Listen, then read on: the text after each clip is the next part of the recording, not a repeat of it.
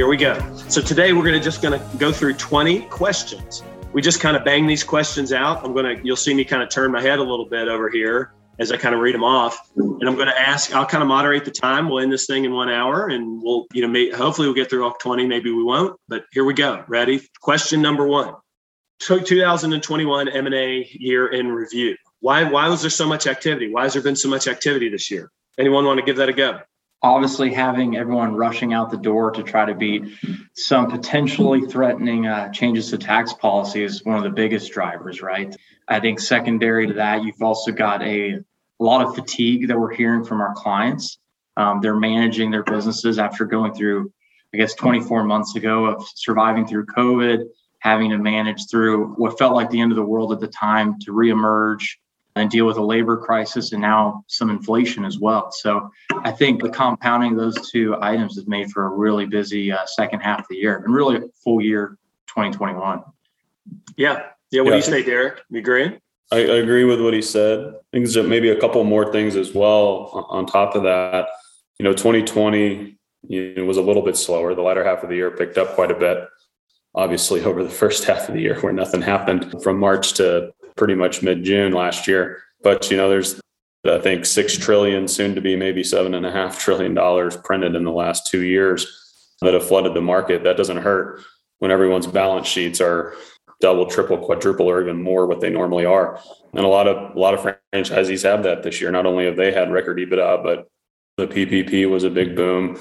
And you just got a ton of money in the market. And when you have a ton of money in the market, it's got to go somewhere.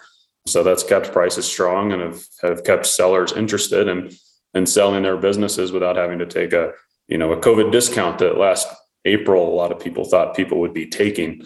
You still got cheap debt. Interest rates are rising a little bit right now, but still really cheap debt. And like Tony said, it's tough to run your business right now. And the guys coming into the systems, they're a little younger and have less gray hair maybe, but it's a stressful environment. And a lot of our clients are at that age where it's maybe a little bit less enjoyable than it was 2 years ago to run the business. And it's just kind of their time to hand it off to the next generation. Yeah, I think those are all the right reasons. So we said taxes precipitating a big push and carry forward maybe of M&A activity. And we'll talk about 2022, which I think we're going to see more of the same because the tax policy hasn't substantially changed. There's been people are getting older. Heck, I'm getting older. I used to be the youngest guy around. Now I'm 47, not the youngest anymore. So, we have, a lot of franchisees are getting older and the valuations are high and the pressures are high and not many of the second generation want to continue to be in the business. So, when you have valuations are high and a lot of financial buyers are in the business, you just have the natural question of what's my legacy? We spend a lot of time talking about that with people these days. I think those are all good answers. Number 2 question, you ready? Buyer and seller sentiment. What is going through their minds? So I guess this is how are buyers and sellers feeling right now, kind of as they look at the marketplace? I'll start somewhat piggybacking on part of my answer to number 1. You've got sellers who are a little fearful of potential tax increases. Prices are still strong. They're not feeling like they're taking a discount. In a lot of businesses, it's the opposite. EBITDA has increased and prices generally have increased. But you've also got the stress of trying to do a transaction and continue to run your business, which is pretty tough. Obviously, running your business is a full-time job, and you add an M&A transaction to it. And we do our best to help as much as we possibly can, but obviously we can't do 100% of the work in selling your business. So you've got that additional stress from current franchisees and the labor issues and commodity issues that everyone's aware of. And then you've got buyers who are somewhat equally stressed. A lot of them are looking to put that money to work by the end of the year. A lot of deals trying to get done this year. You've got buyers saying, well, it's not looking like operations are getting any easier. What are we doing? Well, you're restaurant people. You want to own restaurants. And unless you have a very short-term outlook, it's going to be all right in the long term. But I'd say there's a lot of stress. Everybody's stressed. You've got deals taking a little longer. Lawyers, franchisors are taking longer. The survey people and the third-party diligence are taking longer. There's a lot of stress in the market, I'd say, is probably if I had to boil it into one word, that's probably it. Yeah, say, I've heard people say that what's the comment I've made? I mean, I don't want to be disrespectful to some people who may have not be in this situation, but many people are saying I've made more money this year than ever, but it's been so much harder than ever too. I think I understand that sentiment. There is a lot of stress, and a lot of pressure with all the people supporting these deals. Tony, you have a quick comment, and then we'll jump to the next one. I think Derek hit it head on. I mean, everyone seems to be high strung buying or selling for various reasons, but for good reasons, I suppose. We're just in a really weird dynamic where a lot of these franchisees have more sales than they can manage, but not enough people to fulfill them. So it's a really weird dynamic with shortening hours and tight labor, all the while M&A is as strong as it's ever been. So a really interesting time for sure. And on the buy side, I'd say the sentiment is trying to get deals done as quickly as possible, especially with the speculation that interest rates are coming up here in the next second half of the next year. Question came in here about SPACs within the industry, and there have been several SPACs that have been announced recently. We don't dabble too much in the SPAC industry, which, basically raising public funds with, putting it in a vehicle, special purpose asset vehicle, I believe it's called. Tell me if that's wrong, but it's basically an empty bucket of money. You raise money with a management team. You go get investors. It's publicly traded, and then they get a bucket of money that they raise and they go invest it in an asset of some kind or the stock of a company. We've seen several of those deals happening at high valuations. Since we play primarily with franchisees of mid to large size and franchisors with smaller size, I'm aware of several colleagues in the industry that have performed SPACs, but we have not aided in them as of yet. So I don't know that I have a good answer for that question, other than SPACs are usually a sign of, this is my impression, of an exuberant market. People are investing in something that they don't, they're investing in a management team with no assets. So, but they've been popular in the last 12 months or so. Thank you for the question. Number 3, what does M&A look like for franchising in 2022 and specifically in Q1? So I'll start off with that, and then let's just get one response here because I think we're a little behind. I guess I would say this for 2022. Was a couple of months ago, I was fearful that we were going to be in 2022 at the end of this year and say, oh my goodness, it's going to slow down to nothing, right? All this business has been pushed forward into 21 to get closed before the tax year end.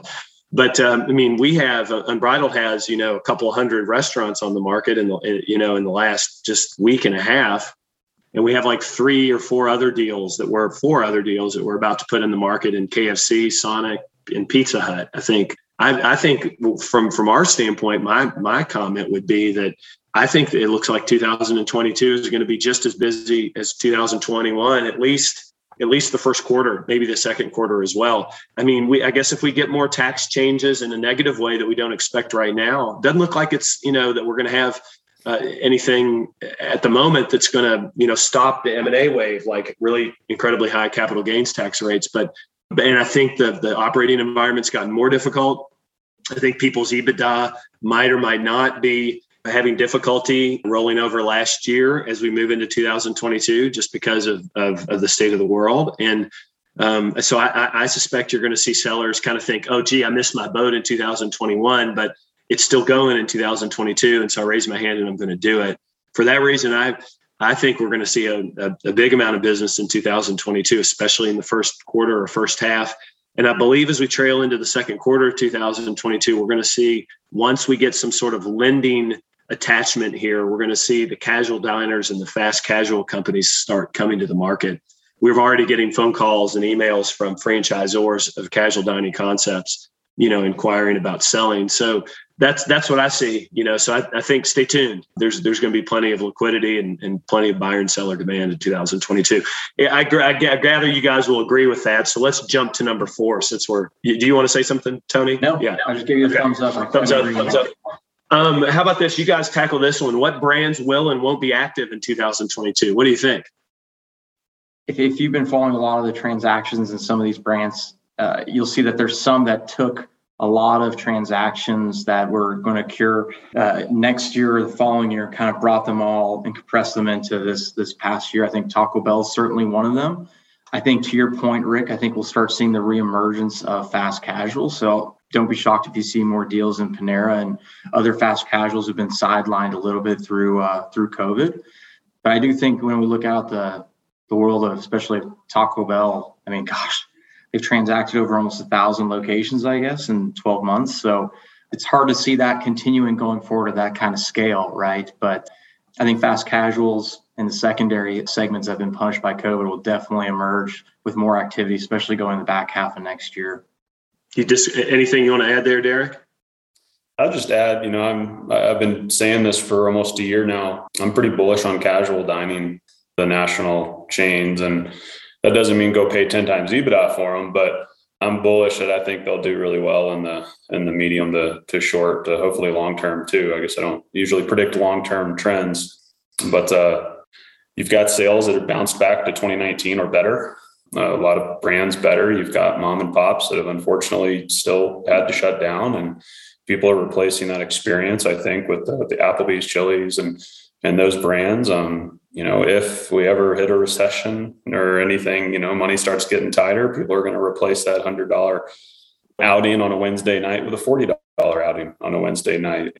That again is not going to help those smaller mom and pops in town. So I think you'll see more casual. Obviously, the price has to be right and make sense, and the lending's got to be there. We've talked to some lenders last week that are willing to lend on it within reason. You're not going to throw a 5.5 lease adjusted on it or anything like that. But I think you'll see kind of a reemergence of casual dining in the market.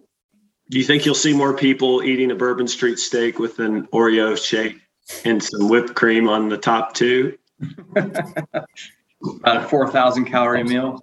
What is it? 2 straws, 1 check, girl, I got you. My kids sing that song and love it, man. I asked the guys at Applebee's, I'm like, what's this done to your sales? And they're like, man, it's made a meaningful impact, but we had to get Oreo shakes in our stores nationally. We didn't have them. I was like, well, you better get them if you're going to be singing on the TV.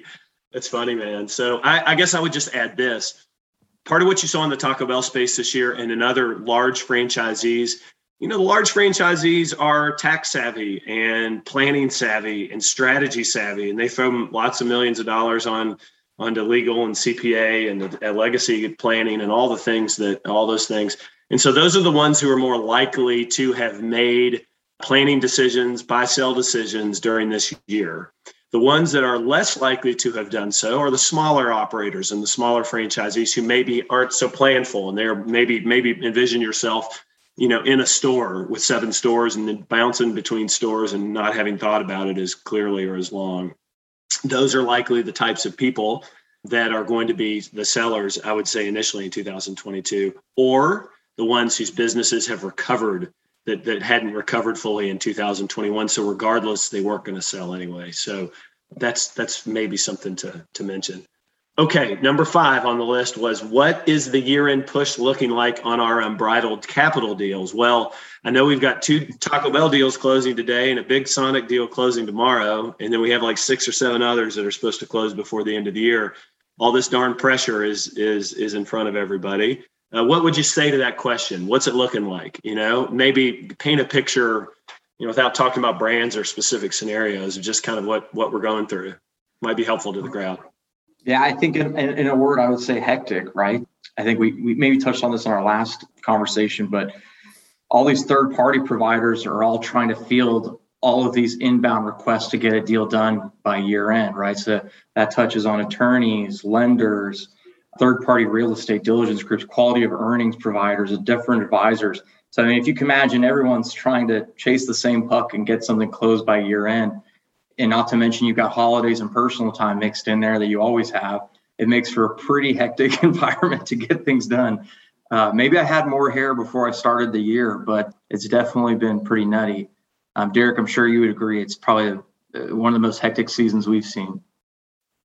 Yeah, I think so. But as far as I can tell, things always happen in these deals. But the clients that we kind of told we would expect to be able to close your deal in 2021, I think we're aiming, and we should probably be able to hit that unless things happen, unexpectedly throughout the rest of the year. And then obviously the deals we're working on now are not a 2021 closing guarantee at all. So, but I think we're going to be under the gun and get our deals done this year that we've told our clients we should be able to. So, yeah, thanks for sharing. How about what's happening to multiples? So what's happening to multiples? I suppose we had a period of, maybe, I'm sure most of us did, but we probably had a period of about 60 days, maybe a little bit more towards the, kind of the 1st of August till maybe like now, where we probably had a pause, right? People had pretty much decided to sell in 2021. And, if you didn't get it going by August 1st, it was going to be real difficult to do. So then you kind of had a drop off until the tax legislation became more clear, or the lack of tax legislation became more clear. And then now I think people are coming back online. So we're kind of feeling it out. We've got a couple of big assignments in the marketplace right now. But what do you guys think is happening to multiples right now? What's your viewpoint?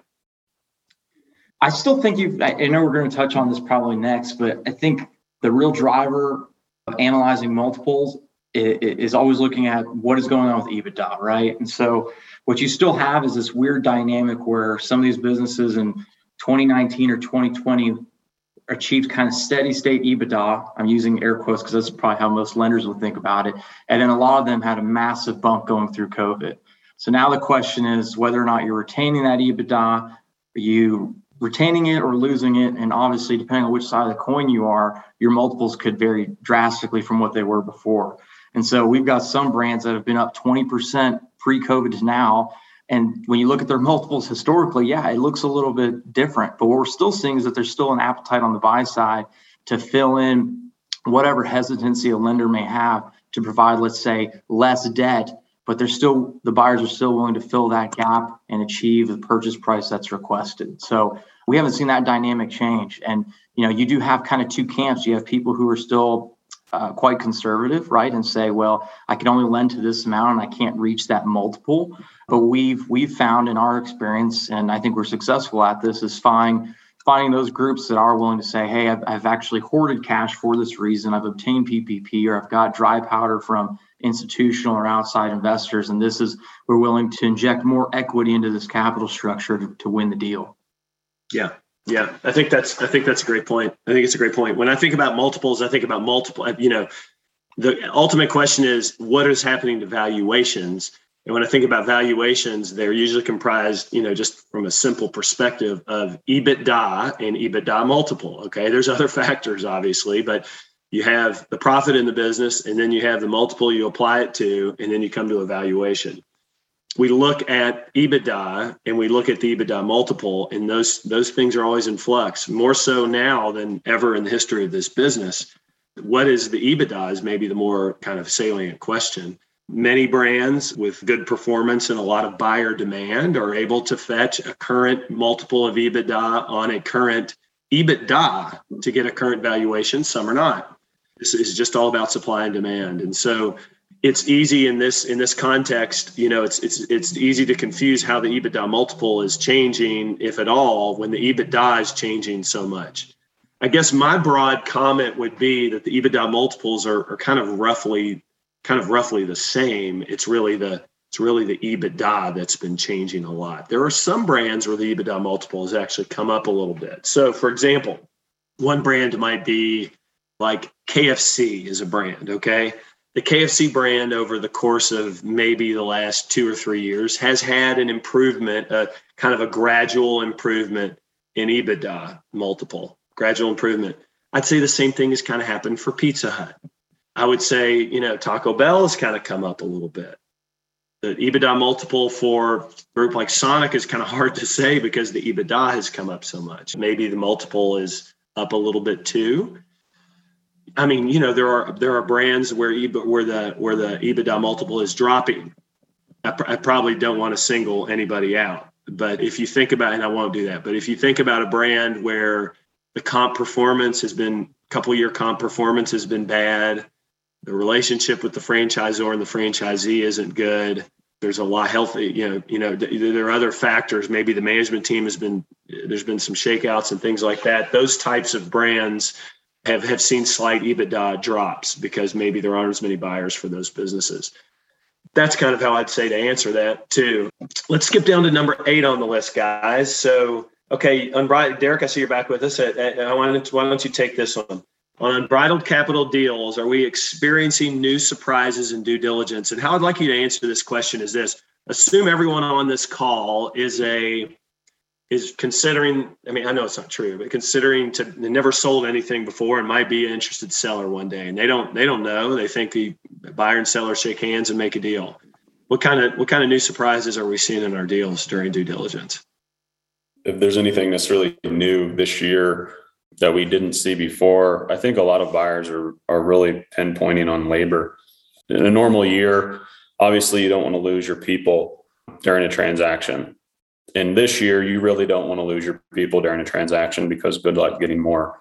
So I think buyers are heightened on retaining everyone they possibly can through a transaction. And it's common. I mean, sometimes there's attrition, but I'd say in a normal year, oftentimes there actually isn't a lot. But now you've got employees that know they can pretty much go anywhere because there are millions of jobs out there that people would be happy to fill. So I wouldn't say it's really a surprise, but it's a heightened focus on the people part of the business and wanting to make sure that they retain everybody. And then I'll just say it again, the new surprises are just things coming up with heightened levels of stress. Deals are never easy. And when people get stressed and they get harder. So I wouldn't say that's necessarily a surprise, but maybe that wasn't a great answer. Tony, anything from you? I would just say, this isn't across the board by any means, but we have some of these brands that, did experience a massive explosion in sales, and price was maybe pegged at the top of that kind of bell curve.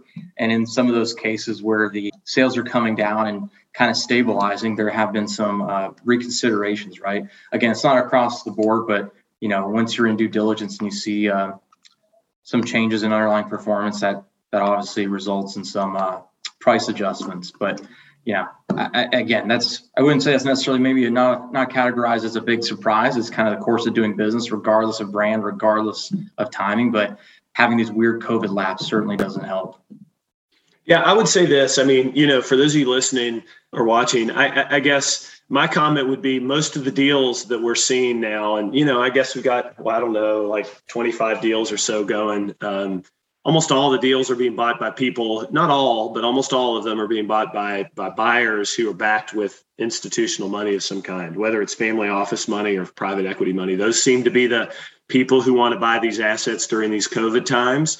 And the comment I would just make is that they have a pretty regular playbook, a lot of them, which involves longer due diligence process, inspection of the assets, quality of earnings studies, pretty professional and often difficult legal representation, all these things that kind of come alongside the transaction that most people might be unfamiliar with. I usually tell people this, especially clients that are thinking of hiring us. I'm like, back in the good old days when you did deals on napkins, they were easy to close, sure, but the price was probably 40% less. If you want to get a market price that's really at an all-time record for this industry and buyers are willing to pay it, you got to expect it to be a difficult and time-consuming and laborious transaction. And that's just what it is. People aren't going to be investing other people's money without looking under every crevice. So that's my comment. I guess is just by the nature of having more financial buyers, there's more due diligence. There's just more due diligence than there ever has been. Every deal, even the smaller ones. So if you're a smaller franchisee who has 10 units, you might say, oh, I can sell it to the nearby neighbor. Well, the nearby neighbor is going to pay 5 times EBITDA for it, right? So you're probably not going to sell it to the nearby neighbor. You're going to sell it to somebody who has a big old family office attached to them, is going to ask weird questions that you've never heard before, Here we go. Number 9, timing from a deal start to completion. Any comment on that and how it's changed? Maybe there's some comments about the franchisor here a little bit too. What do you guys think?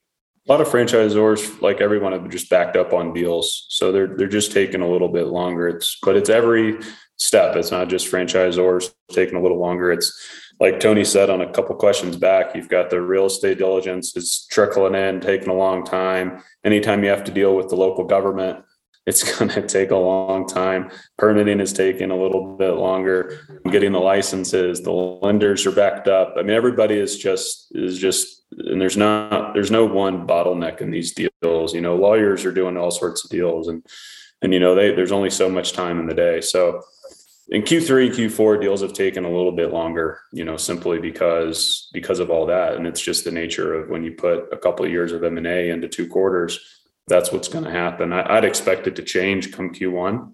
I think we'll stay busy in 2022, but I think you'll see things pick up a little bit. Franchisors will get a lot of Q4 deals off their books, and so will lawyers. Everybody will get a lot of deals off their books in Q4, and things will pick back up again, I think, and move a little quicker.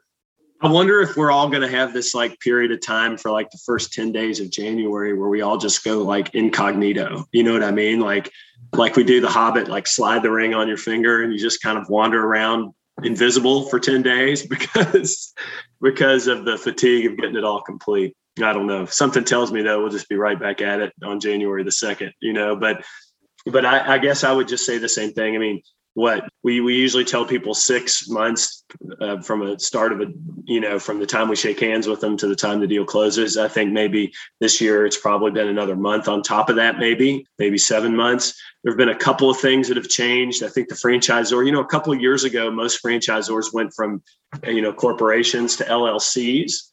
And when they did that, they changed their timing on the right of first refusal and transfer approval. It used to be 30 to 45 days, and now they seem to be in the 45 to 60 days or more. So we're just seeing typically the franchisor adding another window of maybe 30 days beyond what they typically have. I guess I'd make the other comment that the franchisor is also, when you have financial buyers, you have to remember that these financial buyers don't have training in many cases. So training becomes a material part of the discussion. If it's a new buyer that's coming in, the new buyer sometimes is going to have to negotiate a relationship agreement of what, in addition to the franchise agreement, and how that's going to govern the relationship between this buyer and the franchisor. And that document contains lots of information on how much development is needed and all kinds of other things. And that takes a while to negotiate for the first time. So when you're dealing with the first time financial buyer coming into a deal, there's just always going to be probably a 30 to 60 day increase in the time. Now that may be totally worth it if they pay 5% more on a $100 million price. Of course, you'd wait for it, but that's a consideration that's taking, that's becoming more prevalent because you're seeing more and more of those types of buyers buying these assets. Any comments on that? Tony, got a comment on that? No, I think that's spot on.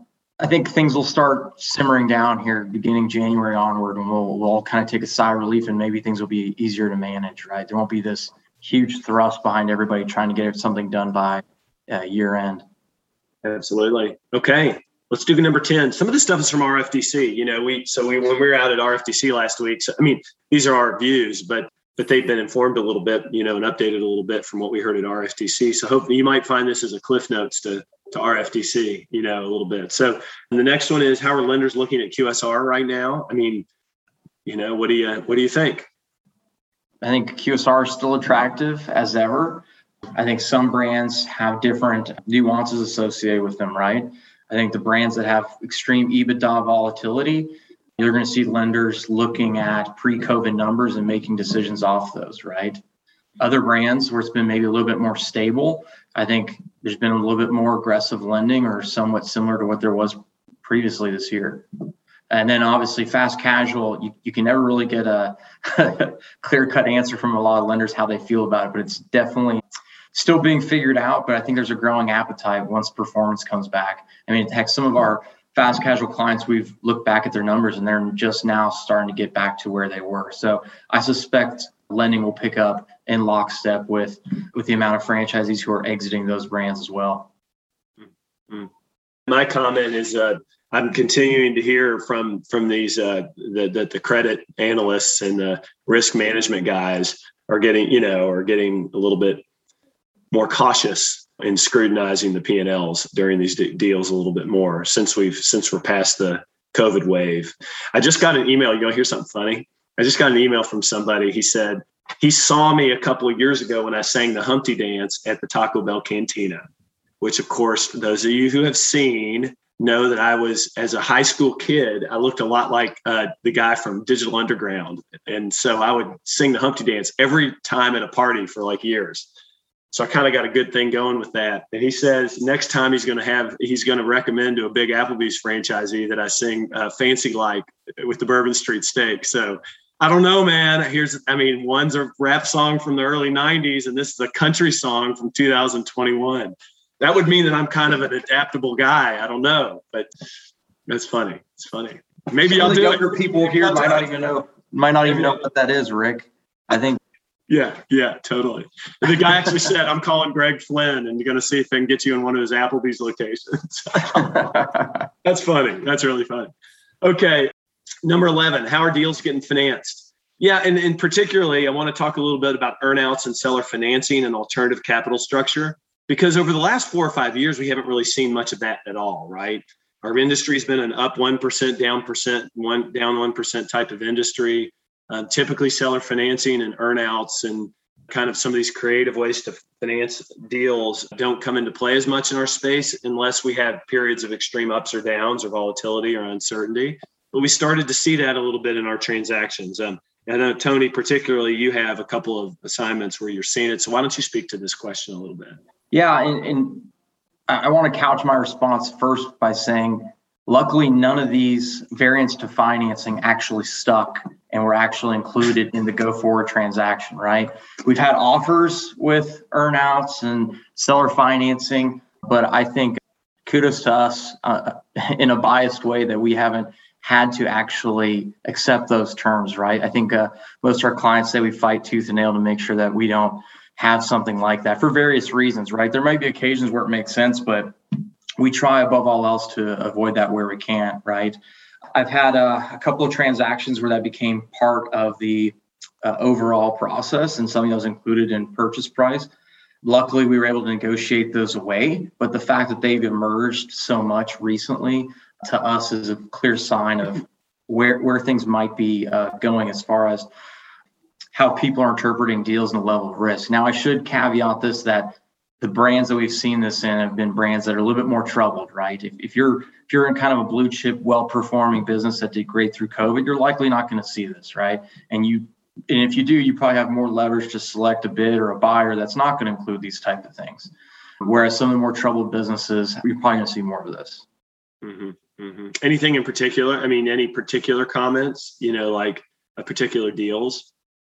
Yeah, I try to avoid being so specific with such an audience here, but in those cases for us, it's always really important that we understand the terms to the smallest piece of minutia, right? And in particular, guarantees are crucial, where you sit in the subordination stack versus bank, landlords, et cetera, in the case of something happening. But ultimately, at the end of the day, it's a unique paradigm when you do seller finance or an earnout. You take the seller who is supposed to ride off in the sunset with proceeds, and now they need to underwrite their buyer. And it's just a very strange dynamic. You just have to perform your own kind of quality of earnings and due diligence on the buyer as well. And, we're versed in navigating that as well. Mm-hmm, mm-hmm. Well, very good. Let's see, capital structure on franchise deals. It's kind of a similar comment and question. Derek, you have anything you want to add there? Capital structure, of franchise deals. Maybe specifically talk about how these things are being capitalized.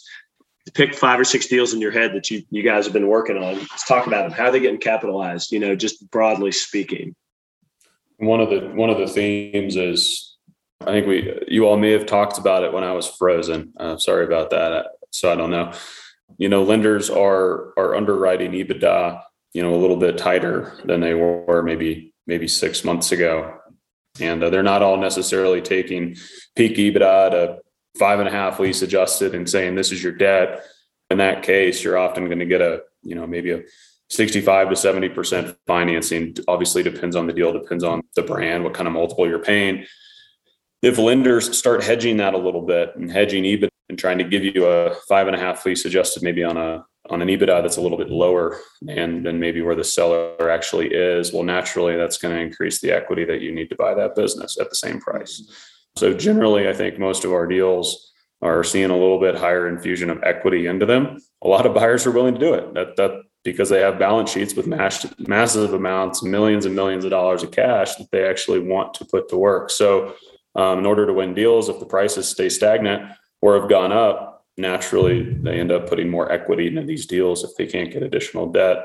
That's one of the kind of themes that I've been seeing on most of our transactions.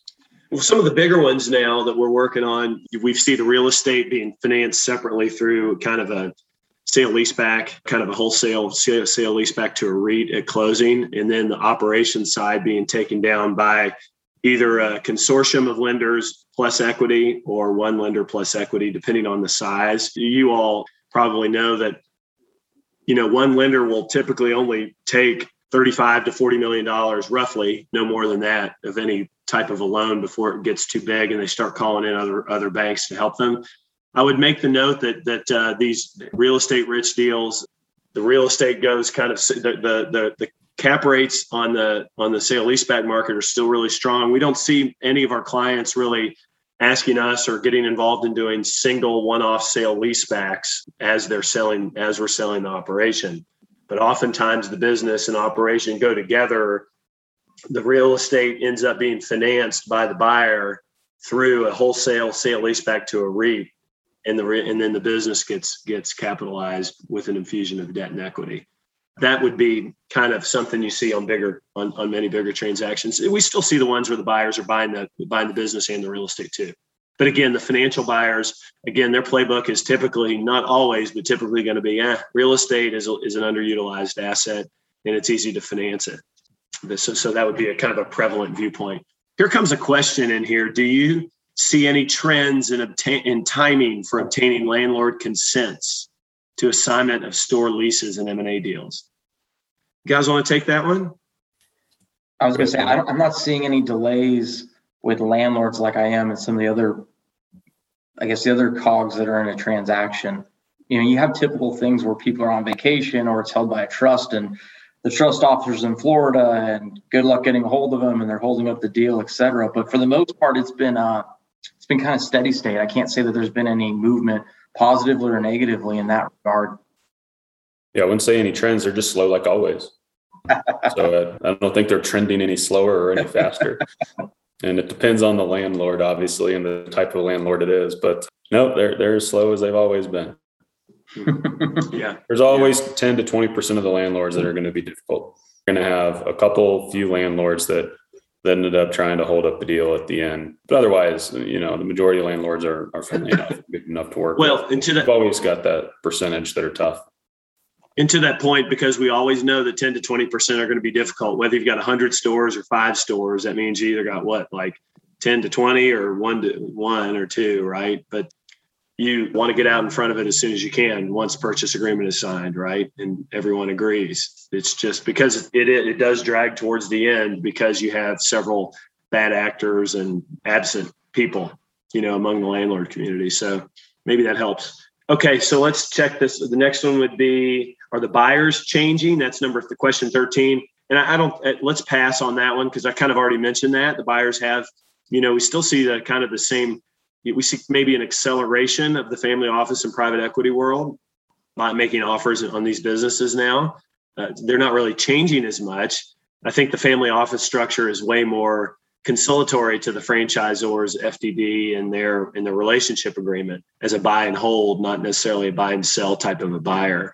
The private equity groups, who are on this call, just continue to realize that, you need to get checked in with the franchisor and get approved by the franchisor because there is that stigma out there that you guys can't get deals closed in QSR because the franchisor is going to say no because your charter has you selling at 5 years. Okay. So you need to kind of make sure you can, get over that hurdle but private equity hasn't been overly involved on the franchise side until you get to the really big unit counts, but we'll see more of it. I know we will. Let's see number 14, any opening in M&A for casual and fast casual. We touched on this too. So I'll just make a quick comment and say, I don't know that I believe Derek's comment. I know he's not lying, but I don't know that I believe his comment that the lenders are saying, oh, they're open to lend to casual dining companies, because I believe that the lenders probably were telling them anything they wanted to tell them to try to get some deal flow. When I ask lenders right now, I'll just say, I still hear negative and crickets with casual dining and fast casual. I do believe, like Derek does, I don't know if Tony said it, but I think Derek did, that we're going to see a resurgence in casual dining in 2022. I do believe that. Most of these P&Ls have had like 6 months, 7 months, 8 months of performance that's been great. And they're kind of sort of getting back to 2019 levels in many cases. But I don't think we're there all the way yet. And I know all these lenders are doing these deals in QSR right now. My opinion is, regardless of what they told Derek in the hallway, they're still probably not fully committed to casual dining, if not committed at all. So I'm hoping and listening for better lending terms. And I think we're probably going to find it. I hope we find it before the end of Q1 of 2022. And once that happens, I think we're going to see just a litany of casual dining deals that come to the market. Fast casual, not so much. I mean, fast casual in a lot of cases was like a 100-unit franchisee of Wendy's who owned 8 mod pizzas or something like this. Just kind of less consequential in the overall marketplace. It's just going to kind of happen and trickle out. Okay. You think I'm wrong about that? Time will tell. Be interested to see which lender was what you call a liar. Lenders for lying to me. Yeah. Oh, I mean, if you ask any lender, hey, are you lending money to asbestos sites? Oh yeah, we'll take a look at that. I mean, you know what I mean? They'll say anything, right? So it's just the nature of the beast, man. I love them, no matter what. Is consolidation and continuing trend? Any comments on that? Heck yes. Naturally. Yeah. What's interesting though is I'm seeing some of our historical clients who've been really active in some of the more mature brands are really taking an interest in some of these kind of newer, up and coming kind of tier 2 regional brands with 2,000 to 3,000 units, right? Yeah. Especially in brands that are owned by Inspire, I'm seeing and hearing a lot of that. So I think that's going to be the next wave of consolidation. Well, let's talk about that a little bit. I know it's another question down the line, but a couple things.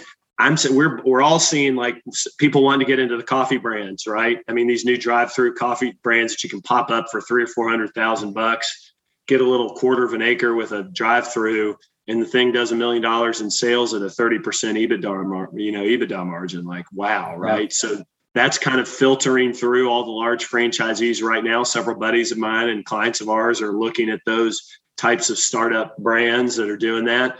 RBI just announced, obviously, that they acquired the, come on, help me here, Firehouse Subs out of Jacksonville, good old Florida. So so that's been a space that, other than Jimmy John's with Inspire, has kind of been fragmented, right? By a lot of the franchisors have kind of been these tier 2, 800,000 unit concepts. And then they have a lot of small franchisees within them. But we're starting to see that as a consolidation. And I think that'll probably continue from our standpoint. The sub shops, we're just we don't do a whole lot of business with them because they're usually smaller and they have smaller franchisees and no real estate, and the deal sizes just aren't quite large enough for us. But they don't compete with a lot of franchisees' other businesses. I've seen a lot of our clients and friends get into the Jersey Mike's world too. And you got to imagine that those sub shops will probably start consolidating here. It's going to be a difficult road to hoe, though, for them, because when you're trying to consolidate 1 and 2 unit franchisees, that's a patient man's game. What do you guys think? Any comments on the RBI acquisition of Firehouse Subs, number one, or coffee, or anything else that you saw? Yeah, it raised a little bit of an eyebrow, but on the same token, there's a part of me that says, well, I mean, what else is there left to buy where you can kind of scale your infrastructure, your franchisees, and give them something else that's attractive for them to invest in, right? So if you look at almost each segment, there's not a lot left with scale to acquire at the franchisor level. Yeah, for sure. Derek, you got anything to say? No, nothing else. Yeah, I guess, the issue is the non-compete, right? So these brands are trying to put together other brands that don't compete with them. If you're a franchisee and you're a franchisee of RBI, as an example, well, you can go into their portfolio of brands and you can buy what? You can buy burgers with Burger King. You can buy, fried chicken with Popeyes. You can buy donuts and coffee with Tim Hortons. And now you can buy, sub sandwiches. And so they all are kind of complementary brands. on the franchisor and also at the franchisee level, the deli sandwich or Subway sandwich type of a model is one that doesn't naturally compete with anything else that is big on on the national stage. It becomes a natural to add a brand like that to your portfolio, which is what Inspire did too when they bought Jimmy John's. Okay. Anything else? So how about let's talk about the franchisor for a few minutes. We just have about 8 minutes left. How's it? I mean, to me, this has been an area of big change. I'd probably say in 20-ish years of doing this, prior to this year, I'd seen, I don't know, hundreds of transactions and maybe only one where the franchisor exercised the right of first refusal. On this year, we've seen it on maybe 3 of our transactions. And then we've also seen it on other deals in the marketplace on a couple. So that would amount to 5-fold increase times 20. So 1,000. So what is it? 100,000-fold increase of franchisor right of first refusal over my experience in this business with it. It's been a pronounced change. How do you expect that or what do you think about that? What do you think about the franchise? Any comments? We're not making positive or negative comments. We're just making comments. Any things you say? I think generally they're just taking a little bigger role in these deals, trying to guide where they go a little stronger. The ROFR is one of the tools they have to be able to do that. That's the more straightforward tool for them to be able to exercise their ROFR, as every franchisor has. I don't know if it's something that's just happened this year or is going to continue. Well, like Rick said, until 6 months ago, I personally have never been involved with a deal with a ROFR attached to it. And this year I've been involved with a few and heard of a couple others through the market that we weren't representing. So I think it's just the franchisor taking a little heavier role in these franchisee to franchisee deals generally. Yeah, I think it's maybe it's twofold. It's the way I've seen it executed, one for strategic reasons where they wanted to operate a core market, and then secondly where there's a little bit of a hedge to prevent kind of a too big to fail scenario. I think some of these franchisors have seen in other brands where franchisees get so big that it becomes a systemic risk, and I think in those cases they're trying to manage away from that. Mm-hmm. So I think that might be the thrust of what we're seeing, but we'll never really know fully what a franchisor is thinking, right? But it's definitely something new to us, or newer to our transactions, I should say. Yeah, for sure. Okay, we've got a couple more questions we can answer. What about RFDC this year? Do you guys have any impressions that you'd like to share with the group? I actually thought it was going to be less attended. I was actually shocked. It was buzzing. It was really buzzing. But I also saw a lot of brands and franchisors that were smaller in scale out there more than I've seen in any other year, where they're basically out there understanding that there's a lot of capital and liquidity out there, and they're looking for people to build de novo, which haven't really seen that. So that was an interesting update for me.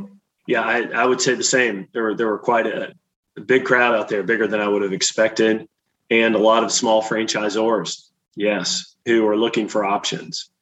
And I thought that was interesting too. A whole host of small franchisors, and I think for those of you who've listened, I've talked about this in the past, but I think we've seen a couple of big transactions this year where big franchisees have bought small franchisors. We expect to see that trend continue. The economics of buying a small franchisor are actually quite, if you can build a case for the health of the brand and the expansion of the brand, controlling the concept can be a very profitable thing, and not having to pay royalties and advertising. And I think we're going to see that maybe as a progressive trend in our industry going forward, little by little. You'll start seeing big franchisees say, well, heck, I've bought enough of these in this brand and built enough of these in this other brand. Let's try a small franchisor and see what we can do.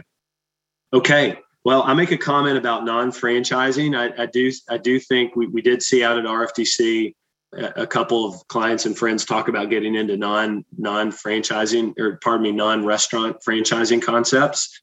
So particularly in the gym and health and wellness space, as COVID kind of gets past us and we see those concepts kind of return back to normal and people be okay sweating, next to one another and having services performed and things like that. I think you're going to see those brands continue to push. I did see Planet Fitness just come out with a really bullish new unit development kind of projection for their brand. So they're pretty bullish on the future here.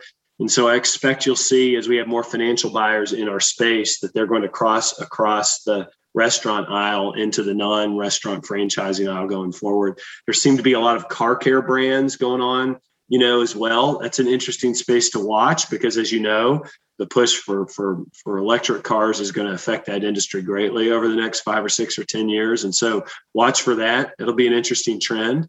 Any other comments you guys have? I guess we'll leave with this is the role of technology in the future. Everyone's wanting robots for the back of the restaurants as fast as they can get them because this labor problem is not going away, is it? It doesn't look like anyone's expecting wages to go down once the job market goes back to normal. Everything only goes up from here. Any comments on what I just said or any final comments that either of you want to make before we finish up here? It's a matter of time. I mean, The government wanted $15 an hour wage, and now they're getting it in a lot of places without having to do anything. I mean, robots are already being tested. You got burger flipping robots, you got wing making robots under test, and you're only going to see the labor pressures, speed that process up. So if it was 2 years ago, it might've been a 20-year in the future thing. Now it's probably 5. So we'll see what happens, but I think you'll see that be a priority over the next, half a decade. Yeah. It'd be interesting too. I also think in the future that the big adage isn't just labor savings, it's actually reduced waste, and cost of sales is going to be incredibly tight to manage. But in the meantime, I feel like it is a ways away, but you've got brands who are embracing technology with ghost kitchens. You've seen probably all over LinkedIn that Inspire's kind of rolling out some dark kitchens with all the brands under one roof. You've got Sonic rolling out EV charging stations. So, hey, what better than getting some free electricity and picking up a corny dog and some tots, right? So I think the future is going to be earned by the brands who are really going to embrace that technology and make small investments today that could pay off in the future. Yeah, it's an exciting new world we live in, I guess. Thank you guys for listening, and watching. Again, if you have any questions, please reach out to me afterwards. Glad to help you if you didn't get your questions answered. Hope you found this valuable. And like I said, it'll be available on our Restaurant Boiler Room podcast on our website. And then we'll send you a copy too. And best wishes, I guess I would say happy Thanksgiving. Can you believe it? We're at another year. I can't believe we're almost at the end of another year, but happy Thanksgiving to everyone. And good luck in the Christmas season. Good luck finishing your deals, closing your businesses out for this year. God bless you. Thank you all so much. And thanks to Derek and Tony. Thanks, everybody. Thanks so much for entering the Boiler Room today. You can find our podcasts on iTunes, Google Play, Stitcher, TuneIn, and Spotify. If you like these podcasts, please listen, rate, and review. I also encourage you to visit our website at www.unbridledcapital.com for the best franchise M&A and financial resources in the industry. Our website includes webinars, podcasts, videos, white papers, and a list of our past M&A transactions. Please note that neither Rick Ormsby nor Unbridled Capital Advisors, LLC give legal, financial, or tax advice. These podcasts represent opinions that have been prepared for informational purposes only. We expressly disclaim any and all liabilities that may be based on such information, errors therein, or omissions therefrom.